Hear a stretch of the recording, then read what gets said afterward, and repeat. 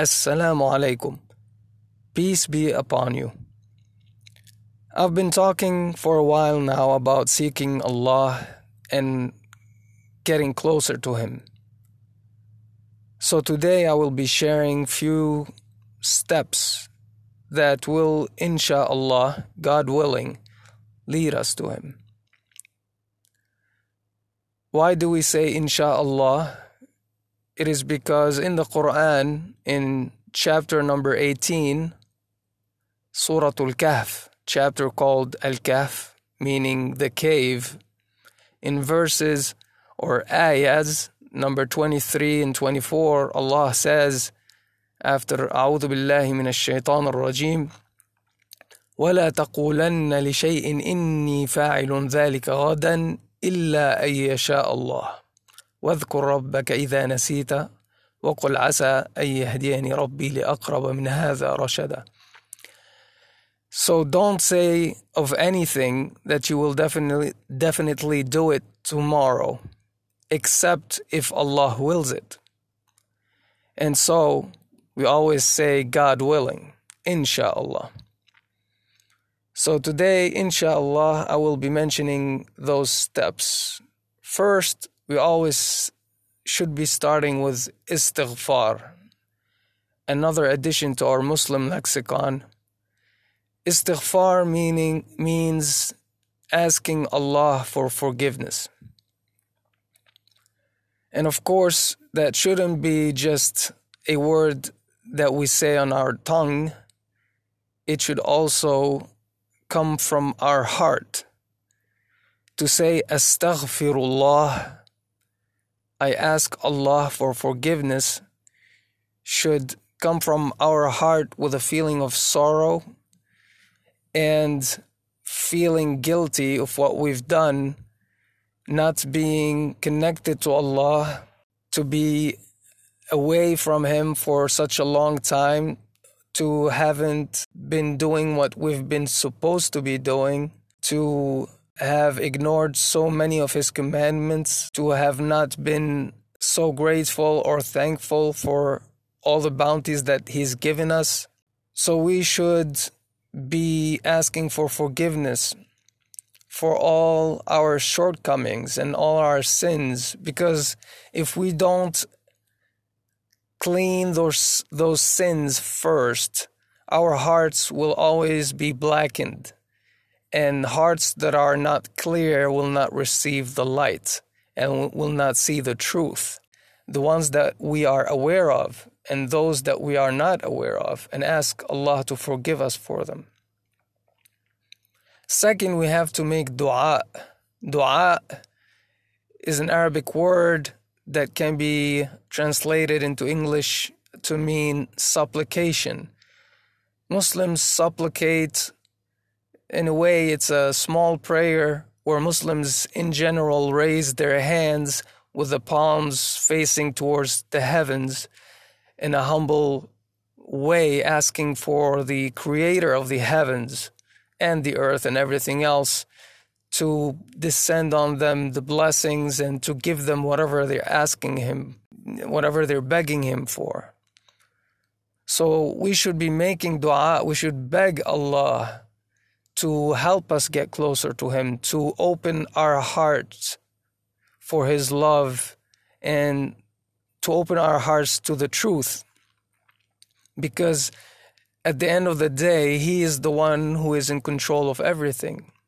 And He is the one who can help us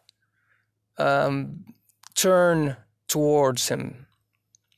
And we want to make sure that when we are weak and when we are facing temptations, that we do not go the wrong way. So we ask Him to help us win over our weaknesses and overcome our obstacles. And we have to make sure that dua also comes from the heart, not just from the tongue. It has to be sincere. Really feel that you really need this. Without this, you and I will be lost. So it has to come from the bottom of our hearts.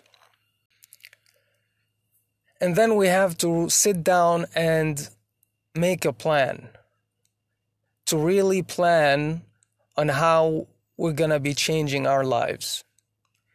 And as a beginning phase, the plan has to have two things covered.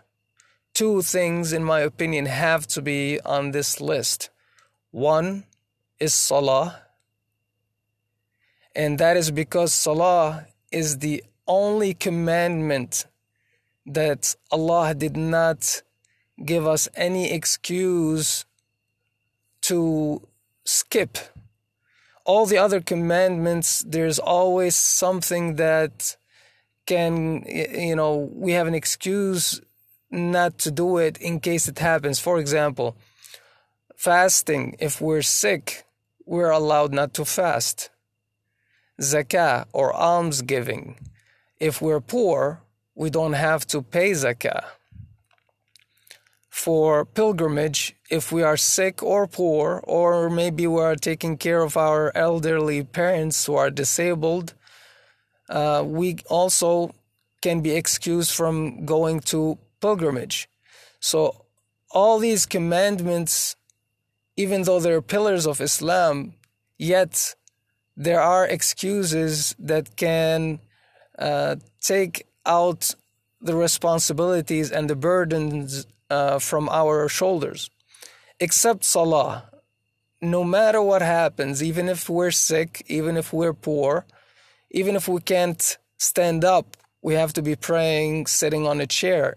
Even if we can't sit on a chair, we have to pray sleeping on our beds, just even moving our eyelashes, but still we have to pray. That's how important prayer is.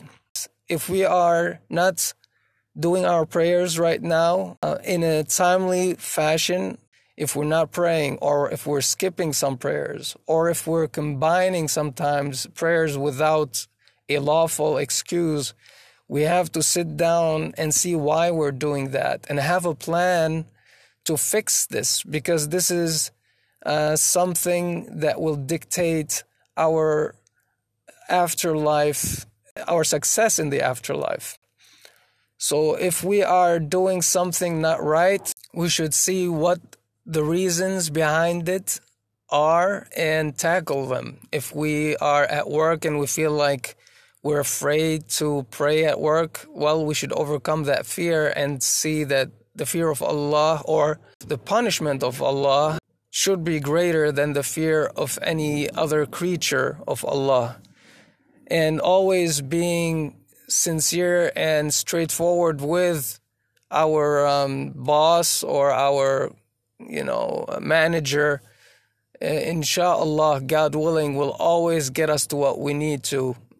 If you please Allah, Allah will please the people around you for you. But if you try to please the people, then you will be making Allah and the people not pleased with you. So let's make sure that we're pleasing the Lord of the worlds instead of the creatures around us.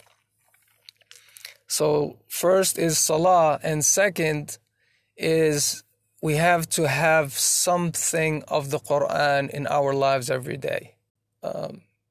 There's nothing that says it's a fard, but believe me, my brothers and sisters, if you want some light in your life, you need to have a little bit. I'm not telling you to read 20 pages every day. I'm not telling you to read even a whole page of the Quran. I'm just telling you, make an effort to read some of the words of our Creator every day. 2 ayahs, 3 ayahs. Make sure you understand them. If you don't know Arabic, read the English version, but also plan to start learning how to read Arabic. If you don't know how to read Arabic at all, well, you're in luck. I actually happen to be a person who's been teaching that for quite some time now, and I finally have recorded some videos on YouTube since last Ramadan, It's a 31 session course that teaches anything you need to know about reading the Quran from scratch. So if you search on YouTube for my name and reading Quran, so my name Marwan Al Masri, and reading Quran, Quran, you probably will come across it, and you go through it, inshallah, God willing, you will get there. But make sure that you also know the meaning of what you're reading. Take it step by step. The most important thing out of everything is be consistent and make sure we implement it. So the next step is to implement, right? So we have a plan. We decided we're going to fix our prayers. We know when we're weak. We know why we don't pray, or what circumstances lead us to skip prayers. Let's fix that. That should be our top priority, because that's the most important commandment that is given to us. And let's make sure that we decide, make an intention from now that no matter what, we're going to stick to this plan. And like I said, the plan is very simple. We're not putting too many things. We're just sticking to the very, very minimum things.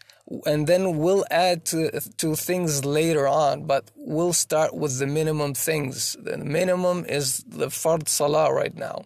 I'm talking about the people who have, are starting with the religion from the beginning, or they've been away for a while.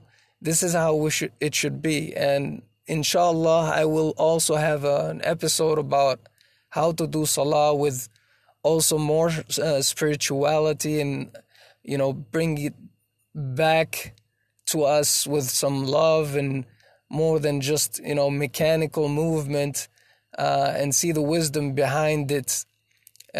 So we'll have inshallah an episode about that.